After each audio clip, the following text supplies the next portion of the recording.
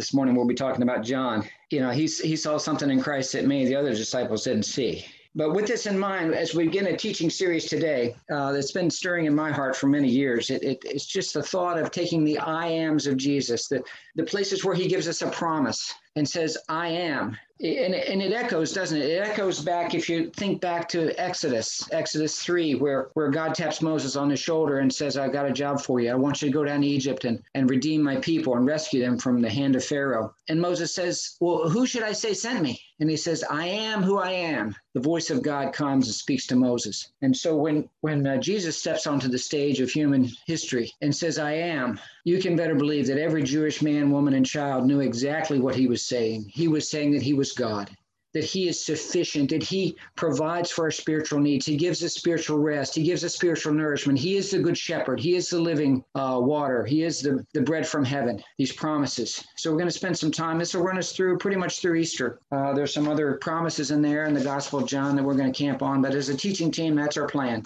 is to take a look at the red letters, if you will, in the book of John. I had an uncle who was struggling with cancer, and I asked him as he approached death, I said, Ted, how you doing? How's your faith holding you? Is your faith holding you up? Is it sustaining you? And he says, well, I'll tell you, Mike, the letters in red mean a lot more to me, and they mean to us too. So this series here, that's what we'll be looking at, is the letters in red, the I ams of Jesus, the promises that he gives to us. And it's curious, too, to stand back and look at these promises and say, you know what? They all come from the Gospel of John. How is it that John saw something? He knew something. He understood something that perhaps the other disciples didn't see, that he was so close to the heart of Christ. He captured something on a deeper level than perhaps the others did. He had a closeness, an intimacy with the Lord that was reflected in this description of himself that we'll spend the rest of the time this morning looking at. And that is the disciple whom Jesus loved. Have you ever considered that, saints? Have you ever considered that for yourself, that you are a disciple whom Jesus loves?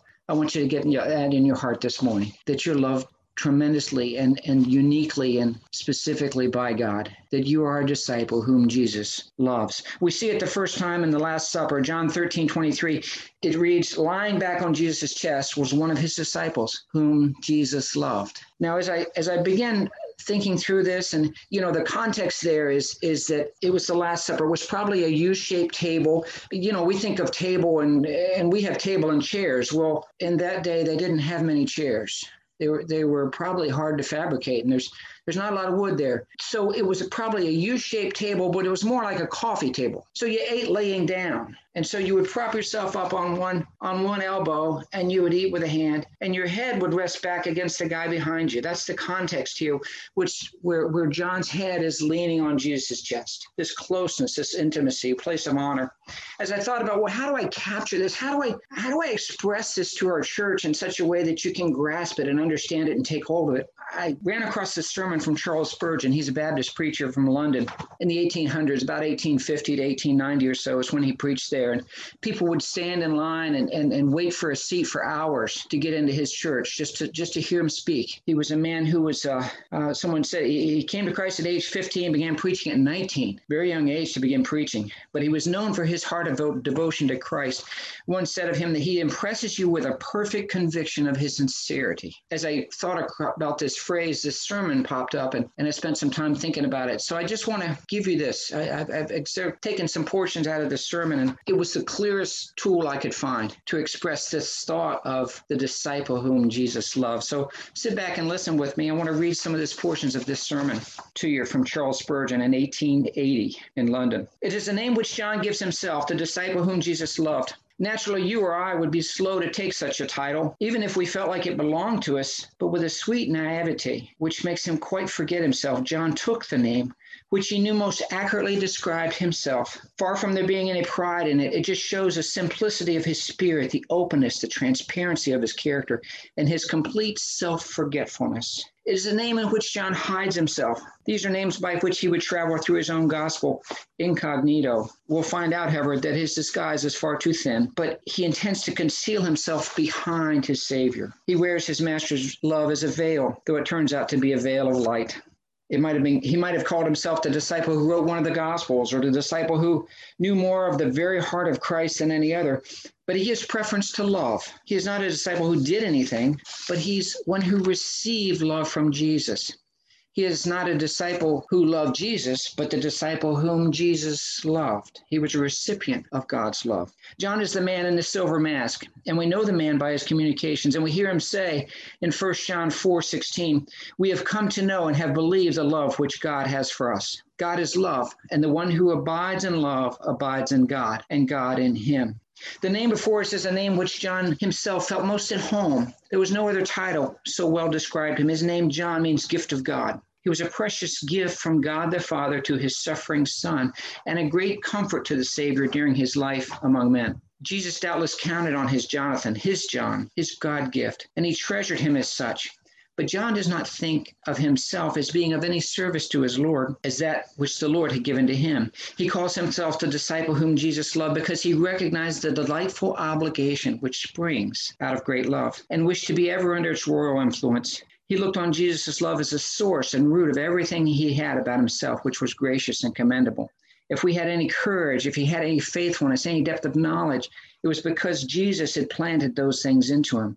All the sweet flowers which bloomed in the garden of his heart were planted there by the hand of Christ's love, so that when he himself says, I'm the disciple whom Jesus loved, he felt that he had gone to the very root and bottom of the matter and explained the main reason of his being who and what he was. The character of John we see is most admirable. He was a man with a large heart and a warm heart. Perhaps the main force lies in the intensity of his nature. He is not vehement, but deep and strong. Some men go two ways. They might tack about like a sailboat back and forth and come around at their object in an indirect manner. But John steams straight forward, fires blazing, and the engine working at full speed. His whole soul was engaged in the Lord's cause, for he was a man of deep thinking, a silent student, and then a forceful actor. He was not impetuous with the haste of Peter, but yet he was determined and thoroughgoing and all on fire with zeal. He was exceedingly sincere in his beliefs. He believed to the uttermost what we know of his Lord. Read his epistle through, and you'll see how many times he says, we know, we know, we know. There are no ifs about John. He is a deep and strong believer. There's an intense warmth about him, too. He loves his Lord. He loves his brethren. He loved with a large heart, for he had a grand nature.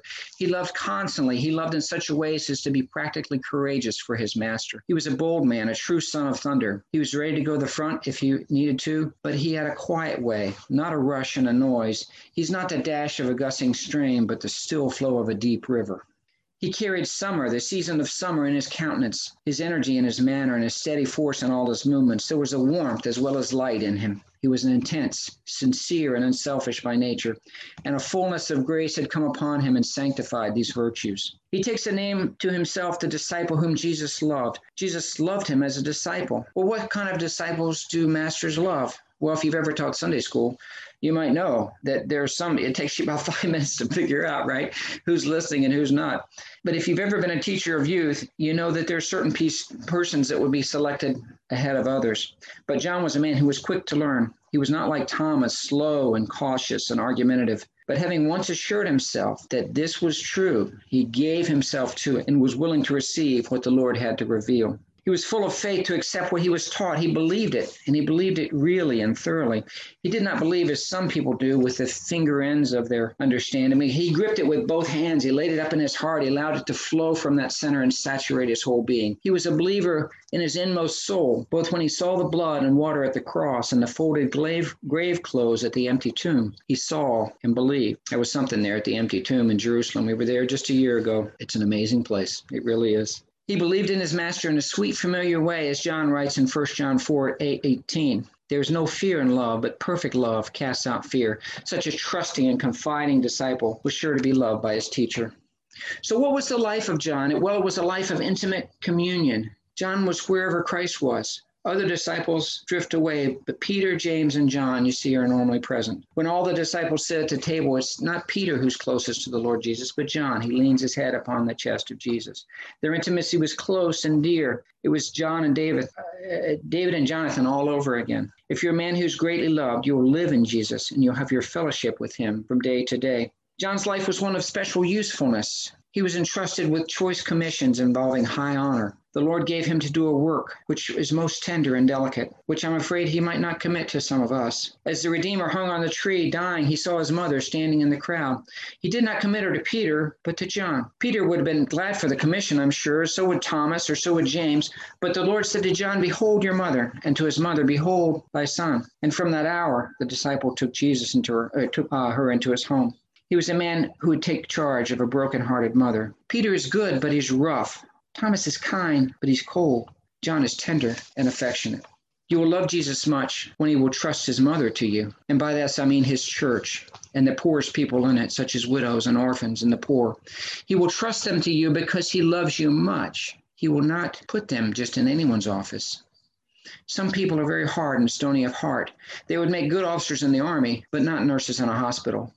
If you love Jesus much, you will have many delicate tasks to perform, which will be proofs to you of the Lord's trust in you and renewed tokens of his love to you. Jesus Christ warms people. He never shines on an iceberg except to melt it.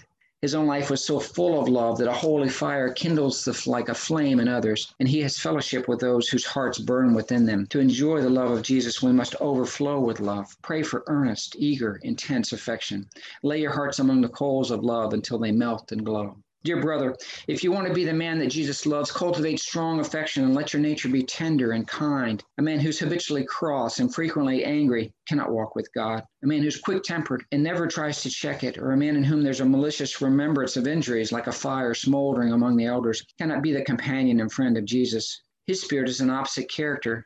His is a compassionate, unselfish, generous heart. Forgive your fellow as if you ever had anything to forgive. When a brother injures, hope that they made a mistake, or else if they knew you better, they might treat you worse. Be of such a mind towards them that you will neither give nor take offense. Be willing to lay down not only your comfort, but even your life for your brothers. Live in the joy of others, even as saints do in heaven. Love others so as to forget your own sorrows, so you shall become a man or woman greatly loved. And last of all, may the Spirit of God help you to rise to heavenliness. Do not be miserable money grubbers or sordid earthworms. Do not be pleasure hunters or novelty seekers. Do not set your affection upon these child's toys, which will soon be broken up and thrown away. Be ye no more children, but men of God. Oh, to find your joy in Christ, your wealth in Christ, your honor in Christ, your everything in Christ. This is peace. This is joy. Be in the world, but not of the world. To linger here as if you were an angel sent from heaven to dwell for a while among the sons of men. To tell of heaven, to point the way. This is to abide in Christ's love.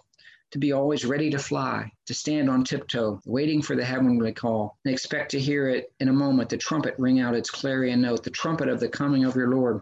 This is to have fellowship with Christ. Sit loose, I pray you, by this world. Get a tighter grip on the world to come. So shall Jesus' love be shed abroad within you.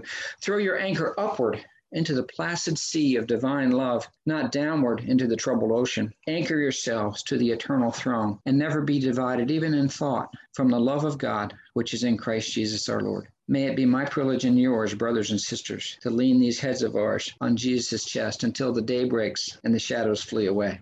Amen and amen. It's Charles Spurgeon from 140 years ago, but it still rings true today, doesn't it, saints? So my prayer and plea this morning is with you, that we would know the love of Jesus in our lives. We would recognize and marvel and rejoice this morning at the love of Jesus for you, that like John, each of us could say, I am a disciple whom Jesus loves. Amen.